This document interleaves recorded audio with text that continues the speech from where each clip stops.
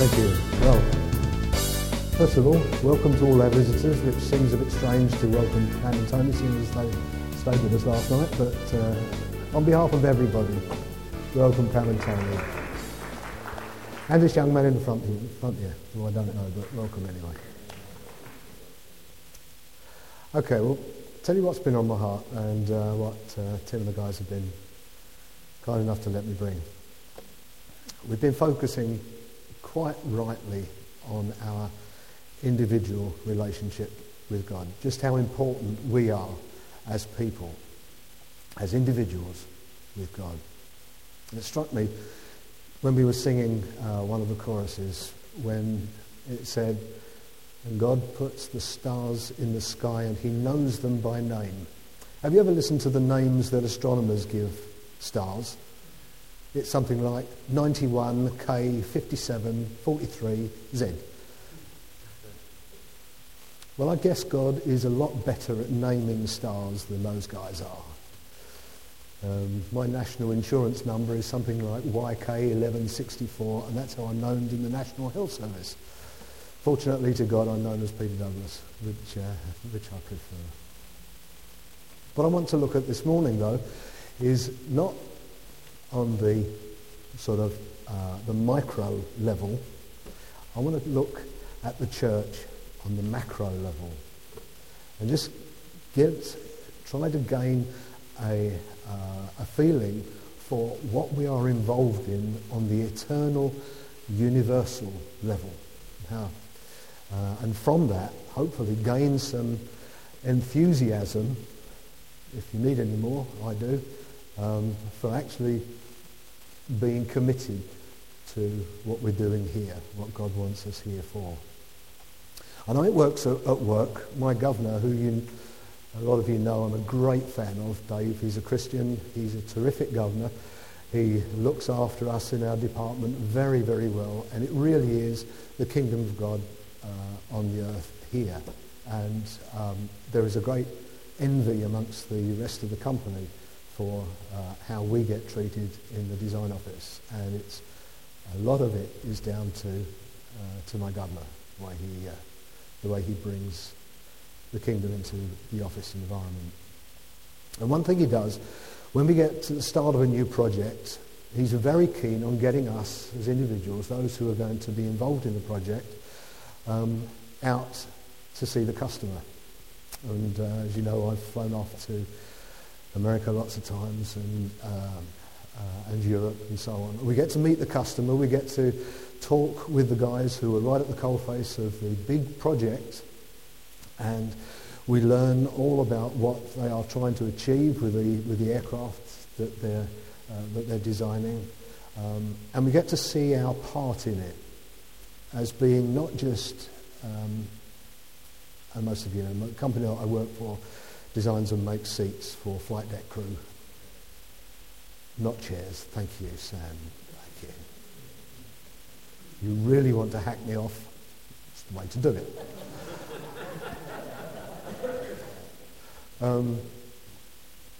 And so we get to realise that we're not just creating, designing and building seats, but we're designing something for this super-duper new aircraft that Boeing may eventually one day sell.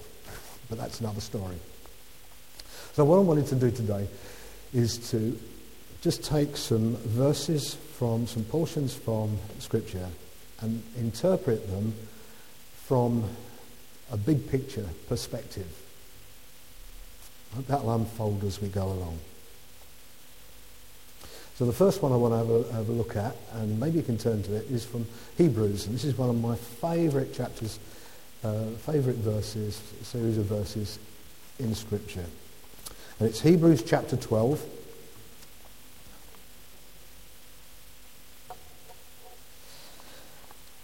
I'd like to read from verse 14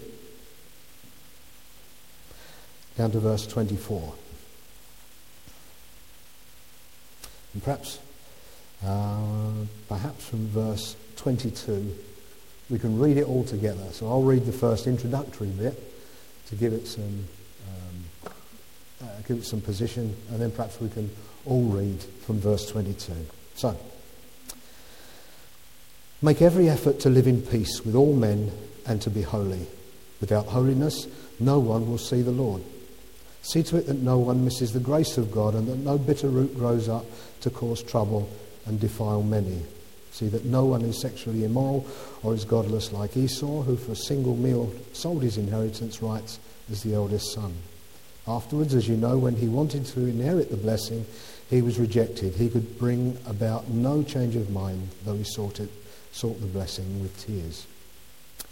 You have not come to a mountain that can be touched and that is burning with fire, to darkness, gloom and storm, to a trumpet blast, or to such a voice speaking words that those who heard it begged that no further word would be spoken to them, because they could not bear what was commanded.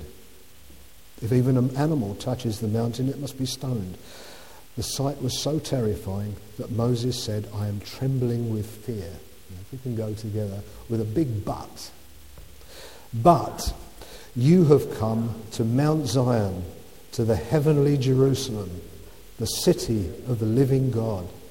You have come to thousands upon thousands of angels in joyful assembly, to the church of the firstborn, whose names are written in heaven. You have come to God, the judge of all men, to the spirits of righteous men made perfect, to Jesus, the mediator of a new covenant, and to the sprinkled blood that speaks a better word than the blood of Abel. We'll wait for another 3 minutes while Alec from his amplified version catches up. Oh, from it. Oh, well done, Alec. Okay. Okay, I just want to let's have a look at these verses from verse 22 onwards. So the writer has already compared. He said what we are not. We're not anything like coming to the mountain like Moses did. He set that scene, and he goes on to say, but we have come to Mount Zion. Mount Zion, as you know, is the sort of the spiritual picture of where God is, where God dwells. Mount Zion, the heavenly Jerusalem, the city of the living God. And I'm sure you've read through Revelation the picture of the city of the living God, which is, it's a beautiful place, even by the way that the writer in Revelation, the way John describes it. It's pretty good. But bearing in mind he was only trying to put words to something that he'd seen visionally, if that's a word. It's a brilliant place. And this is the city of the living God to which we have come to. We have come to thousands and thousands of angels in joyful assembly. You can just see the guy, the writer to the Hebrews, whoever that was, and scholars aren't sure. But he's trying to describe this scene that he's seeing in the heavenlies. Thousands upon thousands of angels in joyful assembly. We have come to this gathering. And he goes on to use one of my favourite lines, I think. He says, you have come to the church of the firstborn. Now that to me has tremendous sort of significance, the church of the firstborn. I know, going back to my company again, on our business cards, it used to say before we were reorganised, IPECO Seating Products Division, part of IPECO Holdings Limited. And if the church had a business card, I would like it to say Living Word Community Church, part of the Church of the Firstborn. That eternal, that I don't know, I can't even use words, but the thing that the writer is trying to describe here, he's looking at the eternal church. You can see Christians, those who have been, he goes on to say, whose names are written in heaven. All of those whose names are written in heaven. He can see this assembly, and we are part of that. You are part of that.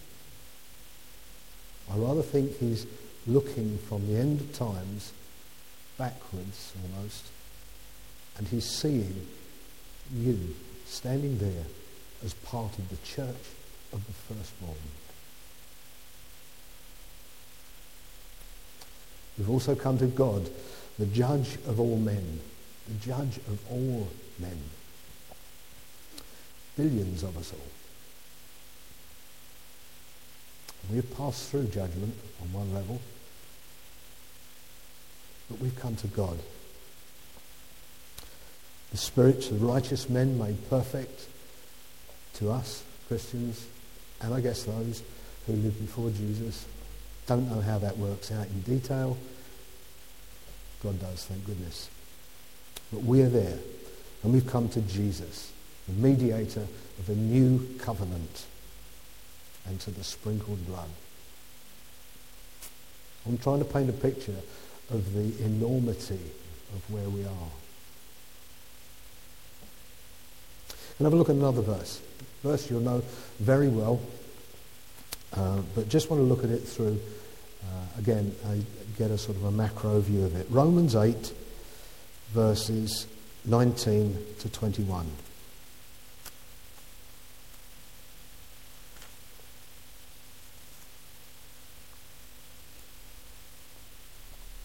Let me read together again from verse 18. I consider that our present sufferings are not worth comparing with the glory that will be revealed in us. The creation waits in eager expectation for the sons of God to be revealed.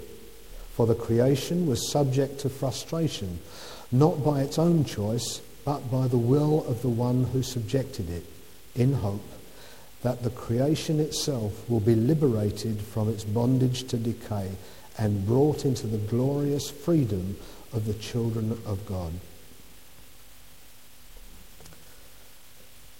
Now, I've looked at that verse, and you look around at the I love daffodils. They herald the start of spring to me. And if you drive into Billericay on the right hand side past the roundabout before you get into the high street, there are thousands of them. But I'm always sort of thinking, it's beautiful to see, but as well in my mind there is the knowledge they're going to die soon, because they don't last for long, don't they? And there's always that, for me, that wonder of the beauty of it all, which I really enjoy, but at the same time thinking, they're not going to last very long. And they go that horrible browny colour, don't they, and die off. Have you seen photographs taken from the Hubble Space Telescope?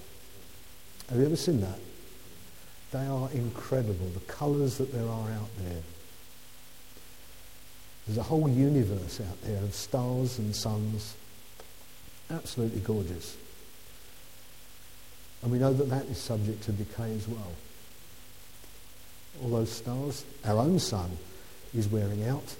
Fortunately, it won't be just yet, but it's dying. It's subject to the same decay as daffodils are. And what does it say? It is waiting for us to be revealed. Us, the church of God. It's waiting for us to be revealed. Now, I don't know what that means, to be honest. If any of you do, then please tell me, because I can't fit it in. But there's something magic there. There's something remarkable happens when we are revealed. That nature won't be any longer subject to decay. It means we'll have everlasting daffodils, I guess. But on the macro scale, those stars, the whole parts of the universe that are a moment being created, dying off, that will stop and change when we, when you and me, are revealed as God's sons. Again, just trying to paint the picture of there's some vast stuff going on here, and we are part of it. We are a very important part of it. The last bit I want to have a look at is again the verse that you will know, Matthew 16, verse 18.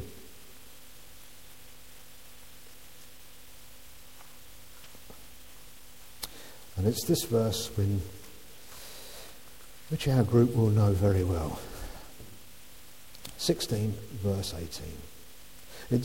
Jesus is talking to his disciples, and he said, "Who do you say that I am?" That's the question, and it's the response. But Jesus goes on to say, this, "And I tell you that you are Peter, and on this rock I will build my church." And then he goes on to say, "And the gates of hell shall not prevail against it."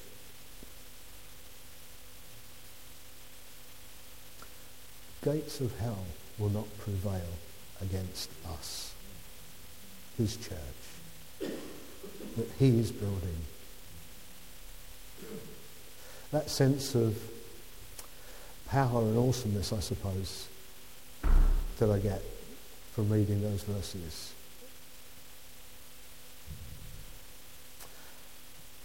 I guess I see quite a lot of prevailing going on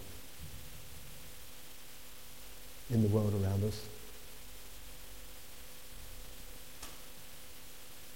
which I don't particularly like. But Jesus said of us, the gates of hell will not prevail against it.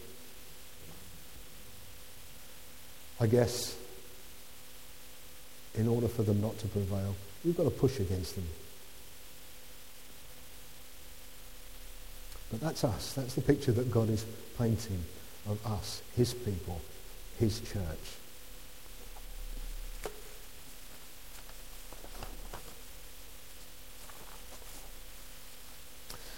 Why did God decide upon making a church? Why did Jesus say, "I will build my church"? Well, there's only one person who's ever done it alone, fulfilled everything that God wants, and that was Jesus, as you know. For the rest of us, we can't do it alone, as much as I would like to try, because I'm quite independent at heart. I know Liz will not agree with me on that much. I'm very independent at heart. I like to do things by myself. But, hey, I guess that must be part of my old nature, because it certainly isn't supposed to be part of my new nature. I need you guys in order to be the church of the living God. That's how he's made us. That's how he's designed us. And that's why he says, when you come together, everyone hath a this, that and the other. You know? Because individually, we haven't got it all. Singularly, we're not going to do it. Together, we can make it. You know, Jesus says something quite remarkable. We, or he says you, Paul says, you collectively have the mind of Christ. Try to unpack that. I haven't the mind of Christ. Alec hasn't. But together, we can come pretty close. This is the church. I'm trying to build up this picture of just how vitally important the church is. It's God's plan A. And do you know what? Do you know what his plan B is? He hasn't got one, has he? We are it. We are God's plan A.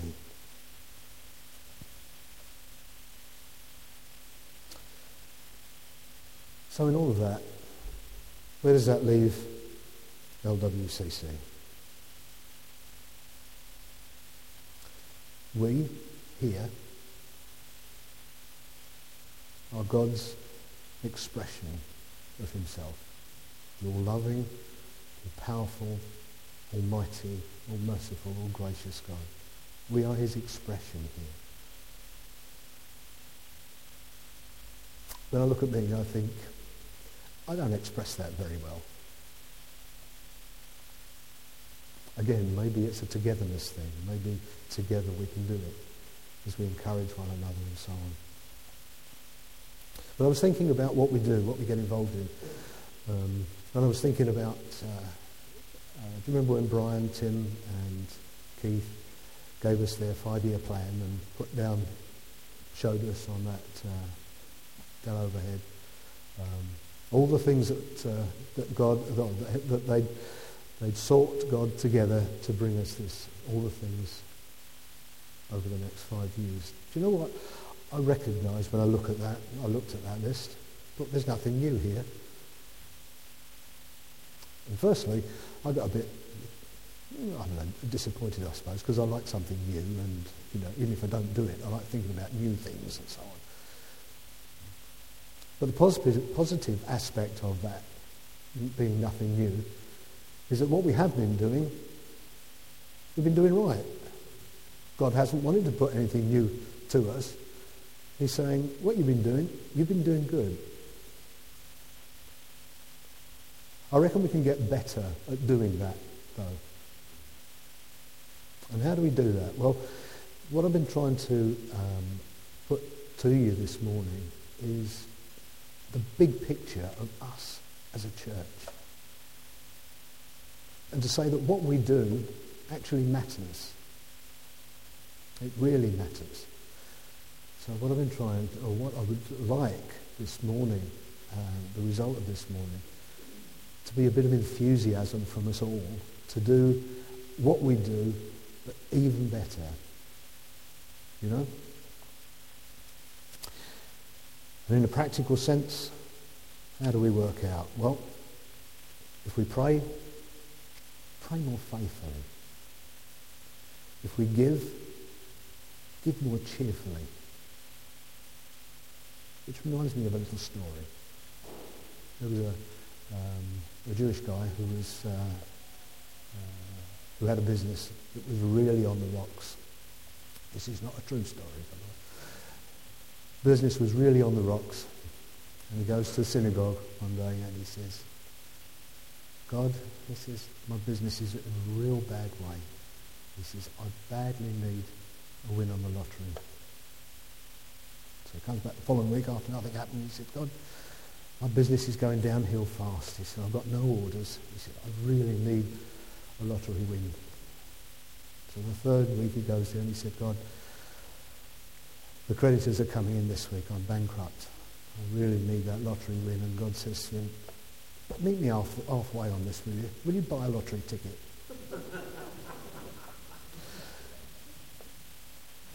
In order to be a cheerful giver, in order to pray faithfully, in order to come on a Sunday morning prepared to give. In my mind, the secret of that is coming prepared, spending time with God beforehand. Boy, is that easy to achieve?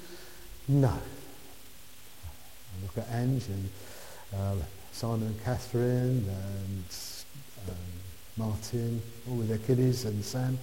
Is it easy to achieve to get preparation time before you come on a Sunday morning? No, it ain't. No. If you can do, however, you can come, you can seek God. What can I bring this morning? How can I give cheerfully, Father?